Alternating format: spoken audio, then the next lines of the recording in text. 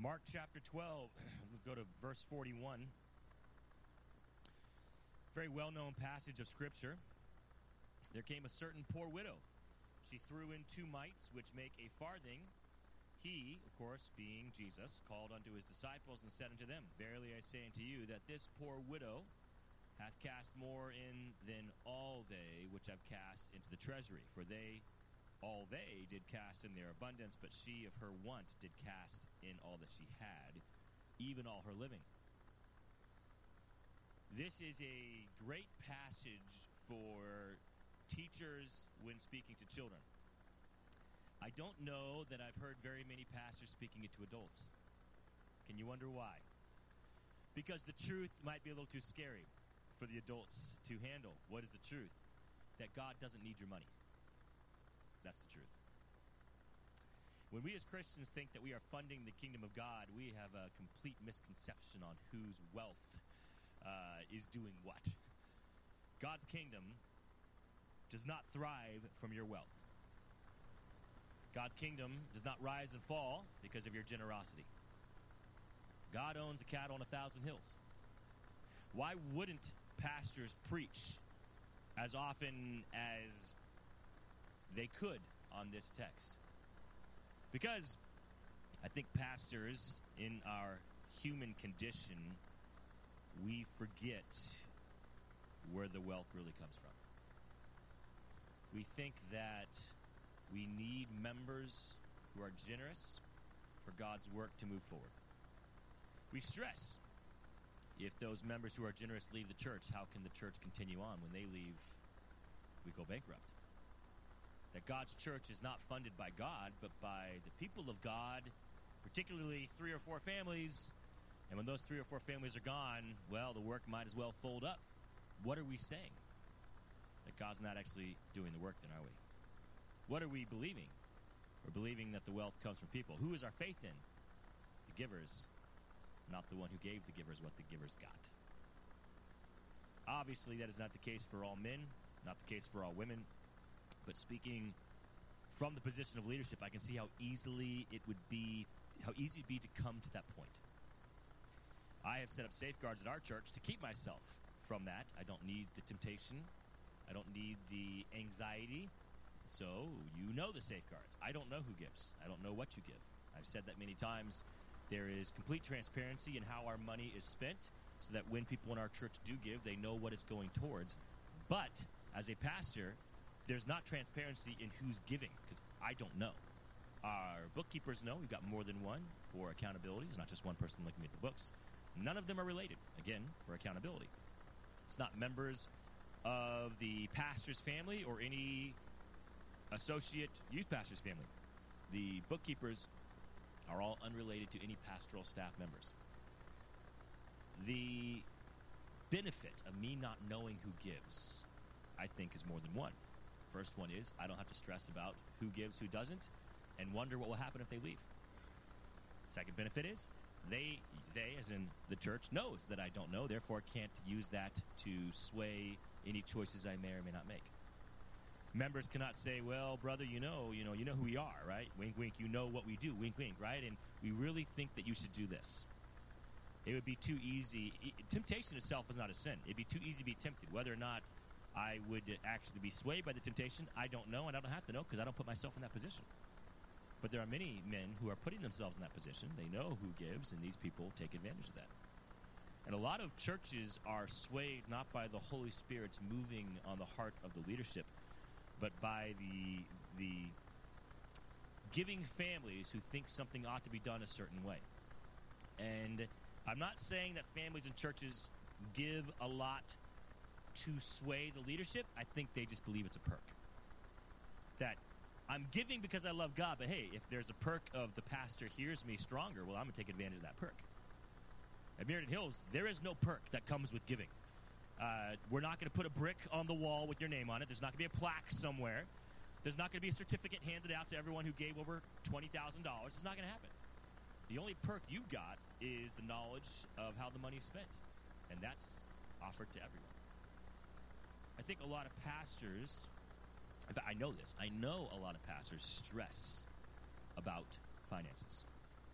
And And I believe a lot of decisions are made in some way due to money. How can we get more people in? Therefore, more money comes with the people. How can we get people to give more? What can be done? What can be changed so that people will give more? Can we do outreach programs that will excite them? And if they're excited, will they give more towards the church? Because we're doing outreach programs. Can we do a better worship team where they're, emotional experience? And in that emotional experience, we have, bam, right, there's the offering right there in the middle of the emotional experience. People generally give more when they have a euphoric experience. And so if we can hit them with the offering during the middle of that euphoric experience, can we get more? I don't know if they're processing it in the exact way that I said it bluntly, but in some way they're thinking, what's the best case scenario where the most money comes in? It's pragmatic. You notice we don't take up offering here at Meriden Hills. I have people come to me and say, how in the world do we give? We're visiting, we've been here a week, a month, sometimes months, and we don't know how to give. It's a little odd, and I've said, well, we don't take up an offering. You can give in the boxes back there, or you can give online. They said, well, how are we supposed to know that? I said, you ask, and I tell you. But I don't announce it. And one person, this was about 6 months ago, looked at me and said, I've never heard of such a thing. And I said, well, we don't want people coming to Meriden Hills thinking that we want you here because of your money. That is an honest statement. They were perplexed. They didn't know how to respond to that. They've never been in a church ever that presented finances in that way. And you know what's interesting? Since we started changing our philosophy, since we started doing things in this odd way, more money has been coming in. Double, triple the amount that it was before. When we were taking up an offering, it was easily half, if not less than half, when offerings were being taken. And I was never pushy. Even when we took offerings, I was not a pushy pastor. But the offerings themselves can be a little awkward for people who feel like everyone's looking at them. Half was coming in. We stopped taking offerings and gave them another opportunity where they had to ask to give, and almost immediately it started going up. And then the programs that we do for the community are not to get money from people, but it's to use the money that God does give to reach people. And there's a different motivation. The point is, I've said many times from the pulpit that we don't need your money. We being Meriden Hills Baptist Church, we being the Kingdom of God, we being my wife and my family, we don't need your money. God's wealthy. God will take care of this church. If you want to be part of what God is doing, then we are happy for you to partner with us. But if you choose not to, this church is still going to do what this church does. And God's kingdom here in Meriden is still going to move forward, with or without you. You can decide to join. I'm not saying that to guilt you or to in some way sway you. I'm just stating a truth. God doesn't need your money. We are stewards of what God has given us, and then it is our responsibility to use what God has given us for His glory, to further His kingdom, to reach the lost, and really just make God look good, bring Him glory. I enjoy giving to things that matter. I enjoy giving my time to things that matter. I enjoy giving my energy, my emotional strength to things that matter. I enjoy giving money to things that matter. I came to the conclusion a long time ago that a lot of people were like me. That if there's something that really matters, you shouldn't have to beg them. If they see it, they're going to want to invest in it, especially God's people. How much they invest isn't my business. And Christ has made it abundantly clear here, the amount doesn't matter. The motivation behind it is what brings pleasure to God. God is pleased with the why, not the how much. The how much means very little to God. Imagine that. The why brings Him great joy. Why are we giving? To what purpose? This woman gave more. Christ says, in her extreme poverty, her why must have been extremely strong to essentially give the last that she had, which was extremely little. And Christ commended her. In a day I can't imagine how many people are giving towards the temple, are giving into the treasury. Countless amounts of people of all walks of life, various stages of wealth, and of all these people, this woman is recorded for eternity, not just human history. The Bible is going to last into eternity of eternities. And this widow will be part of human history for eternity because of her why. That's pretty impressive. I was watching a video last night of a woman, and this woman was preaching. I assume she was the pastor of the church that she was at because of the way she was speaking and what she was asking. So the video went like this. It was a church similar to this with the stage and chairs similar to these, and the camera was behind so you could see the backs of heads of people facing the woman as she's speaking. And she says, I was just given a prophecy of the Lord. She said, the Lord has just told me that he wants 21 people in this room to give $1,000, to commit to $1,000 right now. And whoever commits that $1,000, he's going to bless you. He's going to give you that job. He's going to give you that house. He's going to give you that car you wanted, that promotion you've been looking for. He's going to give it to you, but you got to be one of the 21. I know they're in here, she says. She says, I know they're in here because God told me they're in here. God told me you're here, so I know you're here. And basically, she's talked for like minutes, just kept going. And finally, people started standing up and coming to the front to commit to $1,000 because this woman told them, God told her to tell them to give $1,000. And she would not quit until they did. The video ended, and she was still going. I don't know why the person recording thought, well, I'm done or whatever. People are standing up and walking up. They're lining up to commit to that $1,000. That's obviously very blatant. You guys over here smiling and shaking your heads like, what in the world? Yeah, well, there's churches out there like that. And obviously, not all churches, not all spiritual leaders are that bold. Thank you. But I think there are different ways of accomplishing the same thing. Persuading people to give beyond their means. How many missions conferences have you been to or been a part of where it was said, give more than you have and then God will give it back to you? I mean, what's the difference of that in a Baptist church saying, you don't have 5,000, commit to 5,000, and then watch God give it back to you? What's the difference between that and a woman saying, give every 21 people, give 1,000, and God will bless you? It's the same thing said a different way. One is more forceful and bold than the other, but it's essentially the same idea. Give outside of your means, they're told. Give more than you have. Watch God bless you.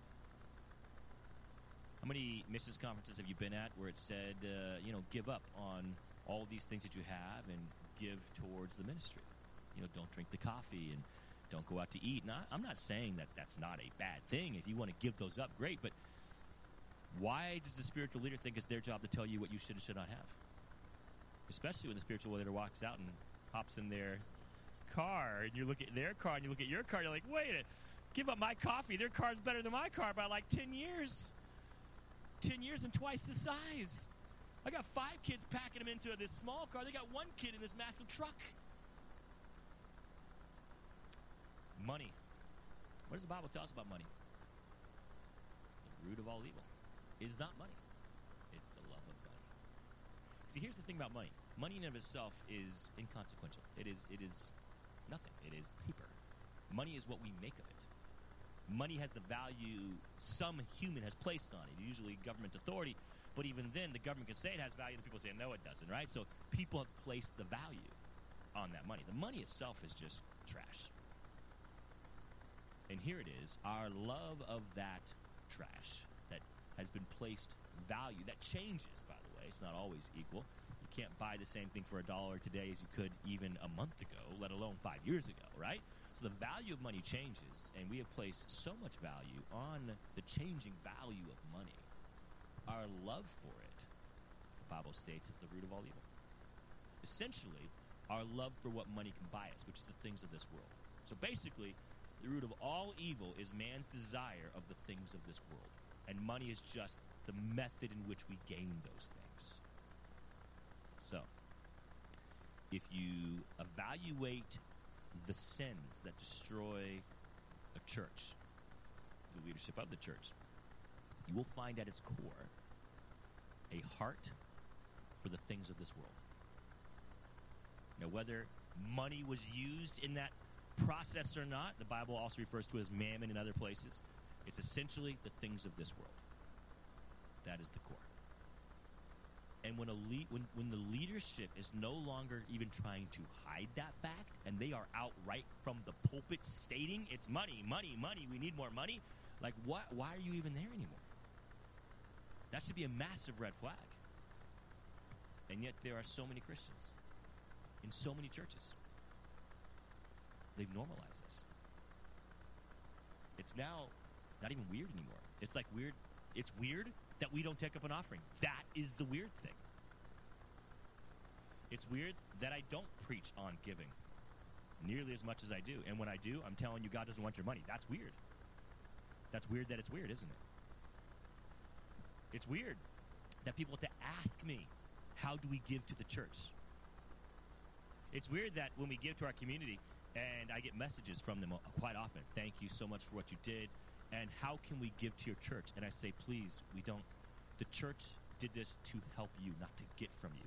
It's weird that we as a church say, we don't want your money, we want to give to you.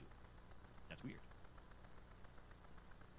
Christians have normalized a worldly view of money,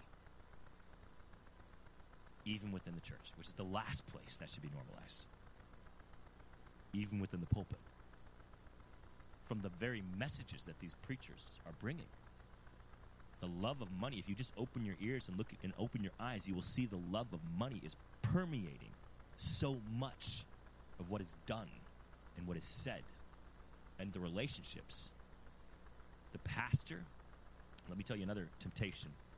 I told you a couple already of when the pastor knows who gives, and that could be decisions are swayed and other things. But one big problem, inevitably, the pastor will be tempted to focus more on the relationships of the wealthy within the church, because they don't want to lose those families, and the best way to keep them is to be their best friends.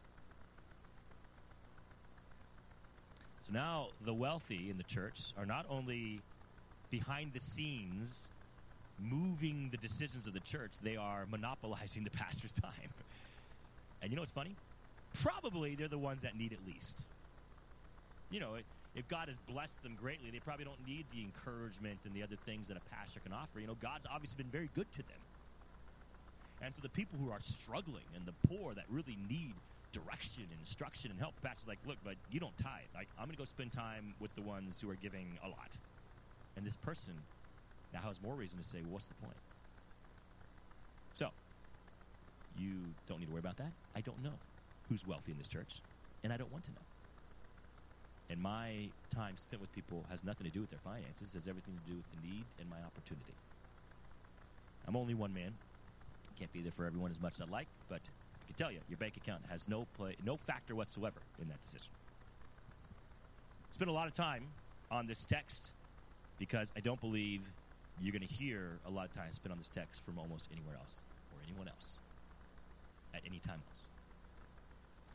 I'm curious, in your adult life, how many can remember an actual message preached geared towards adults telling you God doesn't need your money from this text? Anyone? Raise a hand. Not one hand raised. I mean, not very many of you in here, but the ones that are, the percentage is 0. I'm not shocked, unfortunately. And so that is why I'm spending time on this. A lot of pastors preach that to be a Christian, you need to tithe. To be a good Christian, you need to tithe 10%. And in fact, they'll say, well, look, 10% is the bare minimum. Like, if you really want to do what's right, biblically, it's 10% plus offerings, tithes and offerings. So we're talking above and beyond 10%. They'll even tell you, like, if you look at the Old Testament, you're talking like, 30+% of your income should be coming into the church. I mean, this is kind of the numbers they're throwing out. 30% of your income. Whoa! 30% of your income. I'm the pastor. I don't give 30% of my income. I do give, not 30%.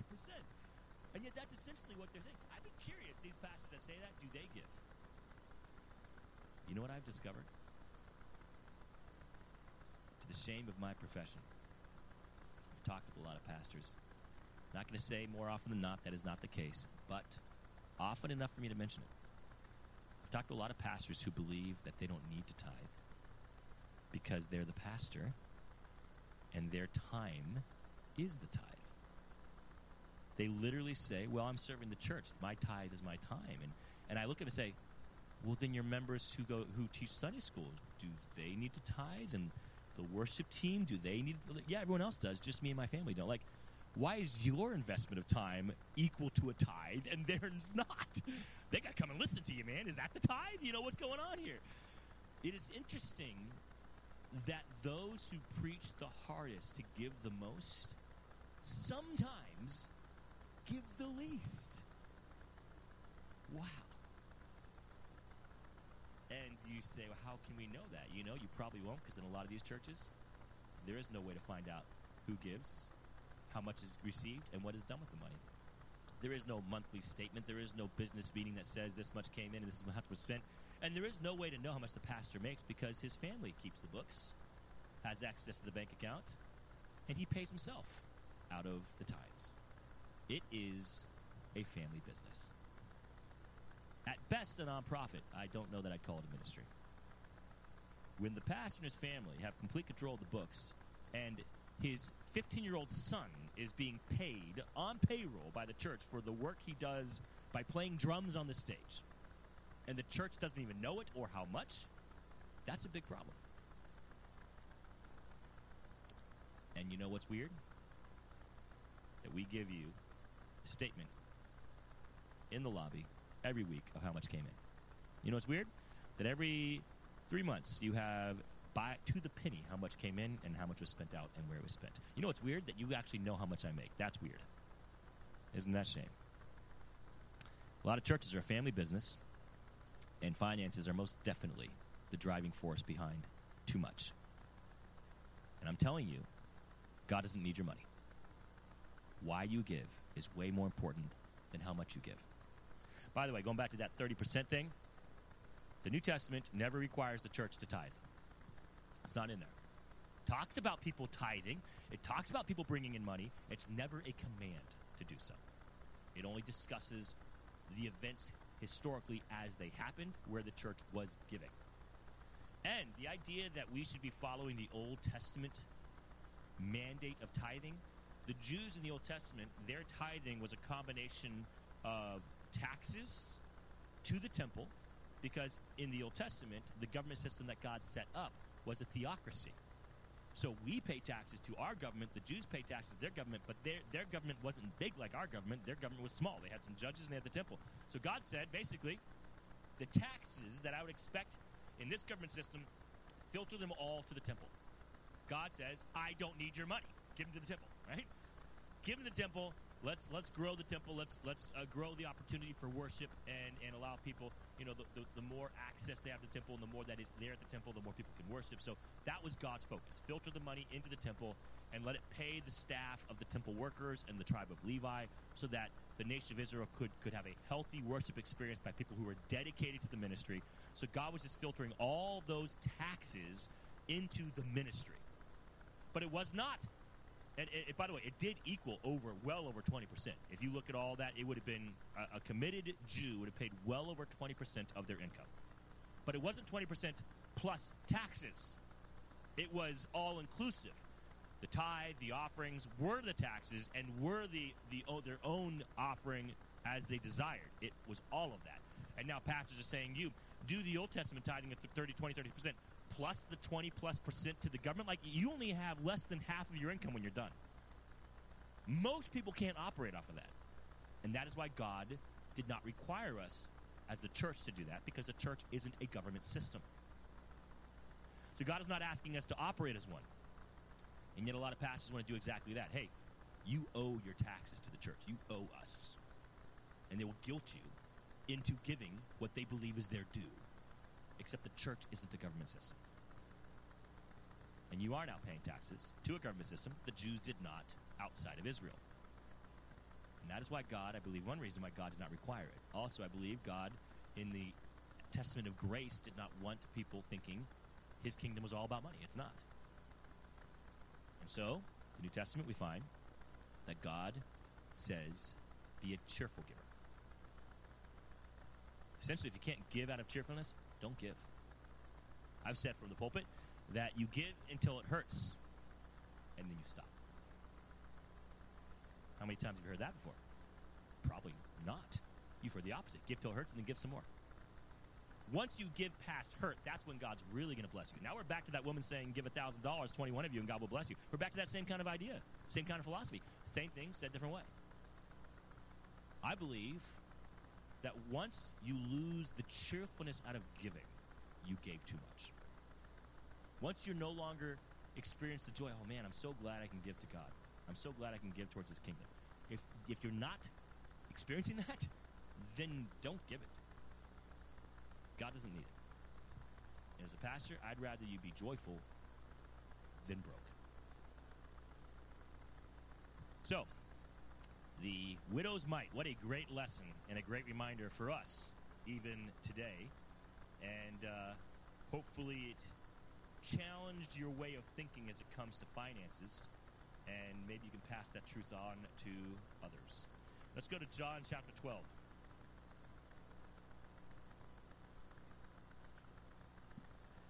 John chapter 12, verse 20.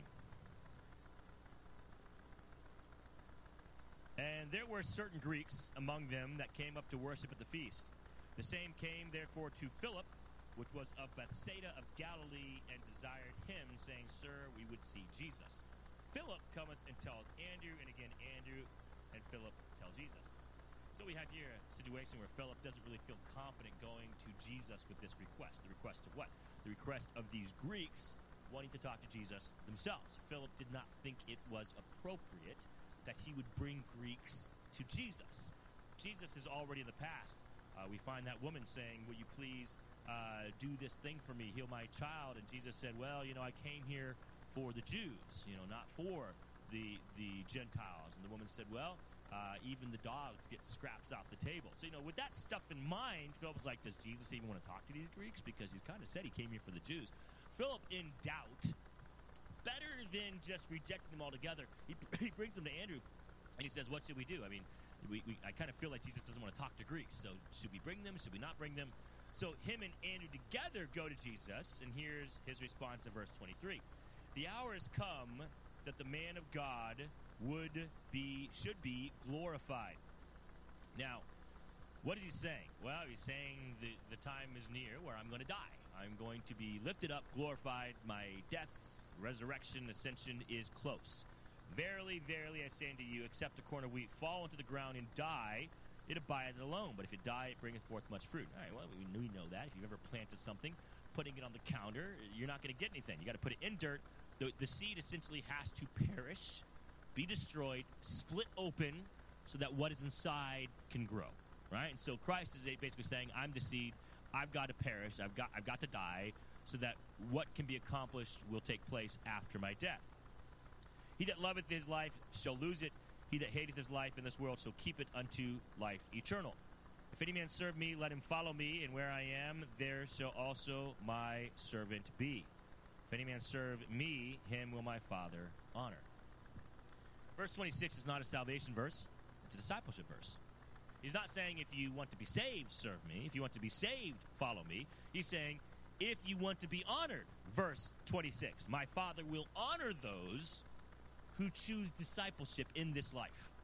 But if you choose discipleship, what will it look like? Verse 26, discipleship looks like this. You find me, you will see my disciples near me. Discipleship is not a claim. Discipleship is a lifestyle. You can claim to be a disciple of Christ. You can claim to be a disciple, a follower of Christ. But if when we see Christ, we do not see you at his side, you are not his disciple. That's his definition of discipleship. Where I go, they follow me. Where I am, they are. And the benefit and the blessing of discipleship, they'll be rich beyond their wildest imaginations. They'll get that promotion. They'll get that car. They'll get that boat. They'll get that house, as the woman told us on the video I was telling you about. No. They'll receive honor. God will honor them. In what way God honors them, couldn't tell you. I think that there are a variety of ways that God could honor us, and a variety of times, not all in this life. Some of us won't receive the honor until eternal life. You okay with that? Are you okay with being and unknown this side of heaven.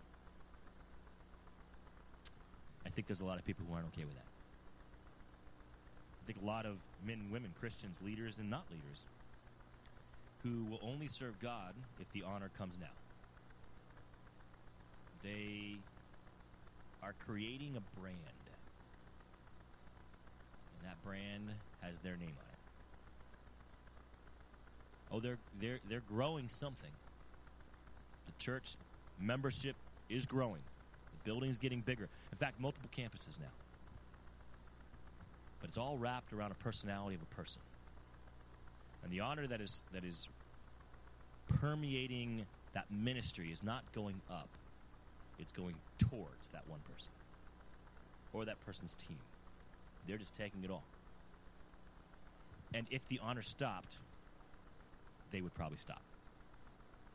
They need to be a legend to keep going.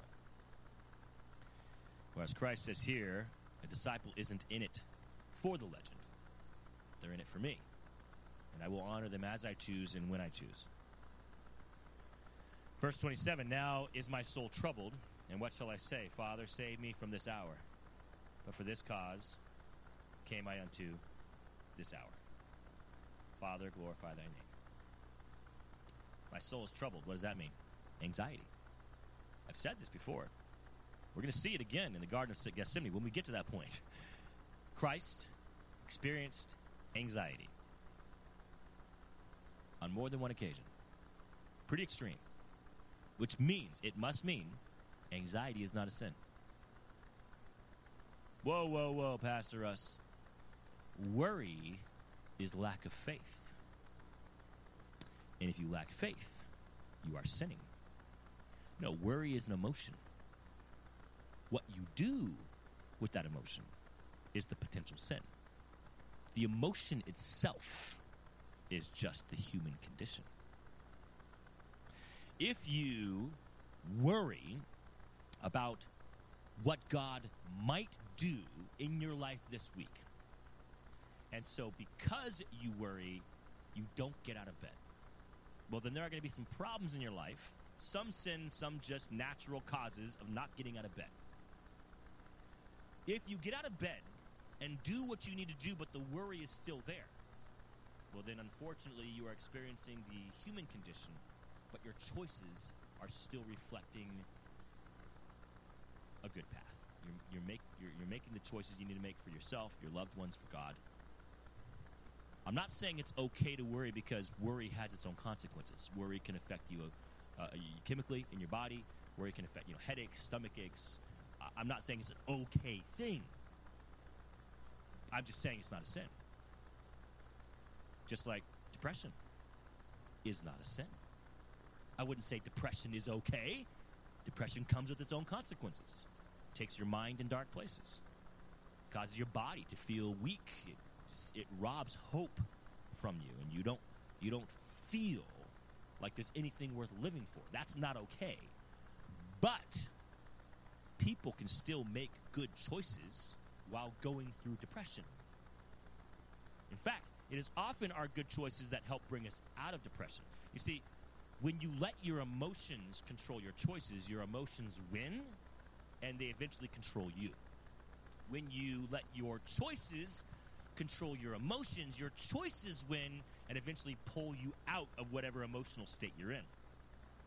Whether it's the euphoria of a new relationship, and you're not married, and this new relationship is just bringing you to all kinds of levels of excitement, and you're tempted to be involved physically beyond what the Bible would allow, but you make the right choices, eventually your choices will bring you down from that euphoric state. Your mind will be cleared, your eyes will be clear, and you can now make the choices regarding this relationship that are best for your future, not what brings more euphoria, because your choices have pulled you down from that euphoric state. Opposite of euphoria is depression. So depression, euphoria is saying, do it, it feels good, everything's great, so much hope in the future, and just, follow this path. Depression is, don't do it, everything's horrible, there is no hope, right? They're like opposites. But it's the same answer to both. The right choices, truth, pulls you down from euphoria and you see clearly. The right choice is truth, pulls you up from depression, and you see clearly. Now, there are medical conditions that affect us physically that the right choices aren't enough because your body has a defect in it. That no matter what you do, the chemical balance in your body is off. And you will suffer depression, some form of depression, some level of depression your entire life because of a physical ailment or because of something you're putting in your body, possibly medication, to fix something else. The fix is worse than the original problem. I'm not a doctor. I'm not here to tell you to stop taking medication. I'm not here to diagnose your physical condition. I am stating that I recognize that not all depressions are equal and not all come from the same area. But I am telling you this. Depression is an emotional response to something that is going on in your body physically or in your life, in your soul, something. It's an emotional response.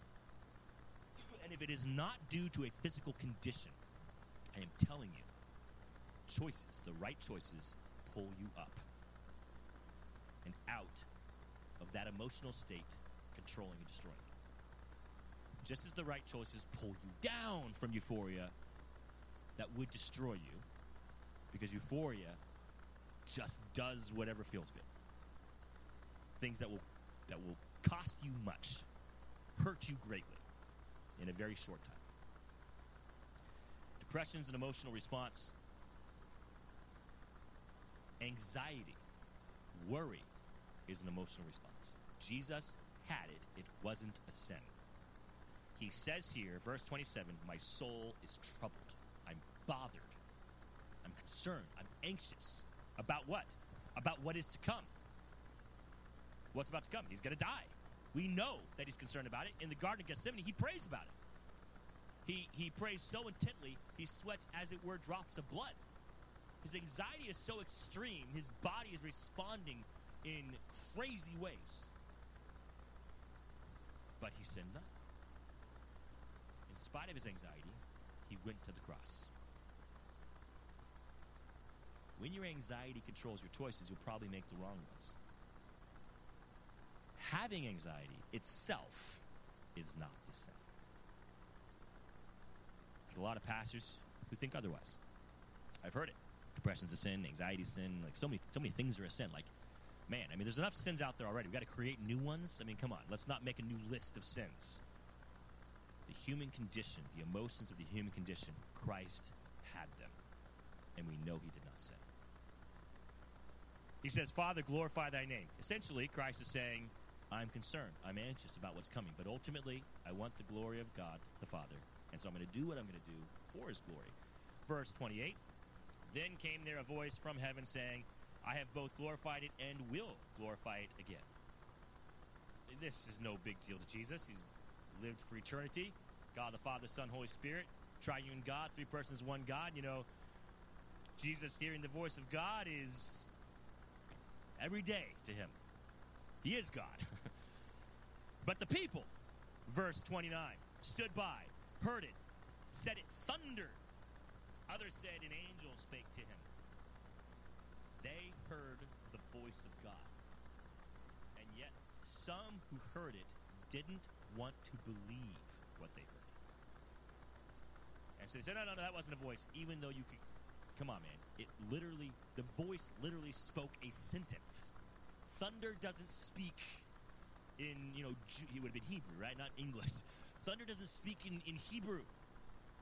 No, you're just hearing things, man. That was just a loud thunder. It's a clear sky. Come on, man. There's no lightning. What are you talking about?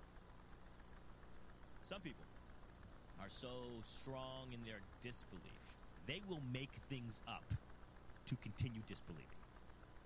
You can't convince someone like that. When literally they hear the voice of God and see Christ doing miracles, and they still say, yep, he's of the devil, and that's just thunder. Like, what are you going to do with that person? We know people heard the voice of God because those who are willing to hear it stated it was the voice of an angel. They didn't know it was God, but they did say an angel. Then verse 30, Jesus answered and said, this voice came not because of me, but for your sakes. Jesus calls them out and says, no, it wasn't thunder. It was a voice. And you got to hear it. Not because I need to, because you do. Now is the judgment of this world. Now shall the prince of this world be cast out. And I, if I be lifted up from the earth, will draw all men unto me. Who is the prince of this world? Well, it's not Jesus, because the prince of this world is going to be cast out. It's Satan. How could Satan have any authority in this world? Because God gave it to him. Satan only has authority that God allows him to have.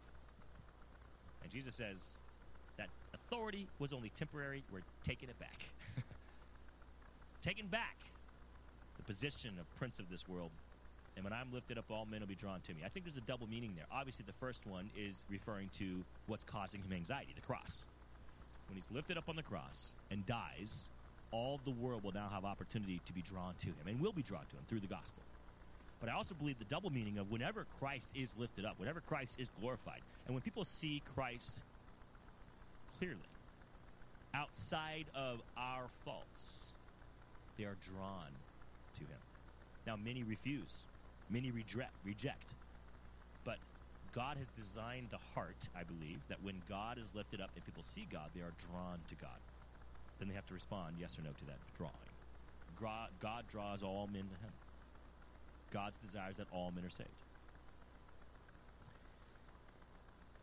A lot of Christians lift up God, and they're shocked when people aren't drawn to him. Well, how could that be?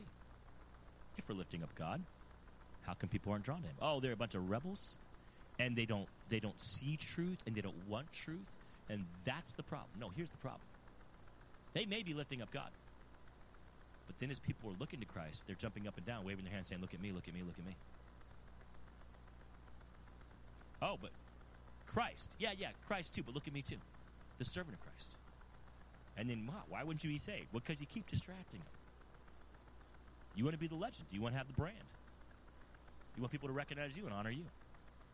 You are the one keeping people from seeing the God that you just invested your life in lifting up. Like you literally sacrifice so much to lift up Christ. Then you're going to jump up and down and wave in people's faces as they're looking to the Christ you lifted up. Like, what are you doing? So much pride in Christian circles. And then we're shocked that our pride got in the way and people didn't get saved. I have a big fear that my life would be wasted. I've told my wife that often. We just talked about it recently. We talk about the things that we do and why we do it and what we're going to do. And I mentioned recently to my wife, just the other day, I said, my biggest fear is that I will waste my life. I do not want to waste my life. I know. I'm 39. I know it goes fast. You don't have to tell me. I know my kids will grow up before I know it. You don't have to tell me. I know I will be dead before I know it. You don't have to tell me. I already know these things. And I knew them when I was 19, 20 years ago. I knew those things. And you know what? You and I were right. 20 years ago, went like that. I know that. And I am greatly concerned that in the next 20 years, which I don't see myself really serving past 60s as a pastor. I just don't see it happening. I know it can happen. I know a lot of guys that do, and I see a lot of damage done by them. Who knows what will happen? Maybe I'll be a spry 65-year-old man beyond what is the average, but I've seen a lot of men past their prime, and their leadership is reflecting that. And I think a lot of churches are growing and shrinking not so much by the theology that is taught from the pulpit, although that obviously happens. I think a lot of good churches are struggling not from a lack of theology, but from a lack of leadership. It is a leadership problem. I mean, the pastor preaches truth, but the way it's communicated struggles, and his leadership before and after the message is non-existent, and how he deals with problems makes them worse, and hearing the truth just isn't enough. Because every other time in that church and all the relationships are falling apart and people are harassing and gossiping, like, why would you stay there? If I just want to hear truth, I'll listen to the radio. I'll read a book. Right? You want to be in a church where it's truth played out in the lives of people, not just spoken from the pulpit. It is a leadership problem. Part of the leadership problem is character, obviously. A man with lack of character, regardless of his age, the leadership's going to struggle. The other part is just ability. Some people, regardless of age, strong character, strong desire, just don't have the ability. It wasn't grown in them. It didn't come naturally to them. And leadership is both, you're a born leader, but you're also a grown leader. You can be both. But if a leader was not a born leader, and if the leader was not a grown leader, they have a desire for it but never really fostered that, and the ability to lead is not there, it's going to show. Which is obvious in so many churches. A bunch of young men, a bunch of middle-aged and a bunch of older men who have a strong love for God, but they just don't know how to lead people. And they have this assumption that if they just preach truth, everything will work out okay. Well, truth is great, but who's going to lead them? It doesn't just happen. And one factor that I've seen that affects the ability to lead is age. And men who were once great leaders, grown or born, as they got older, the ability waned. Physical, emotional things changed for them. And as their leadership began to shrink, so did the impact positively shrink, and now the impact negatively grew. That is my concern as well, that would happen. I have no intention of leading till I die. That is not going to, unless God takes me young, I don't plan on dying in the pulpit. I don't plan in retiring at age 80 as a preacher. I don't plan on that. I will lead until my ability is no longer there. Then I will step away and let someone else lead. And I will continue on in something else. But the church is suffering, I believe, from a leadership problem. Christ is the answer.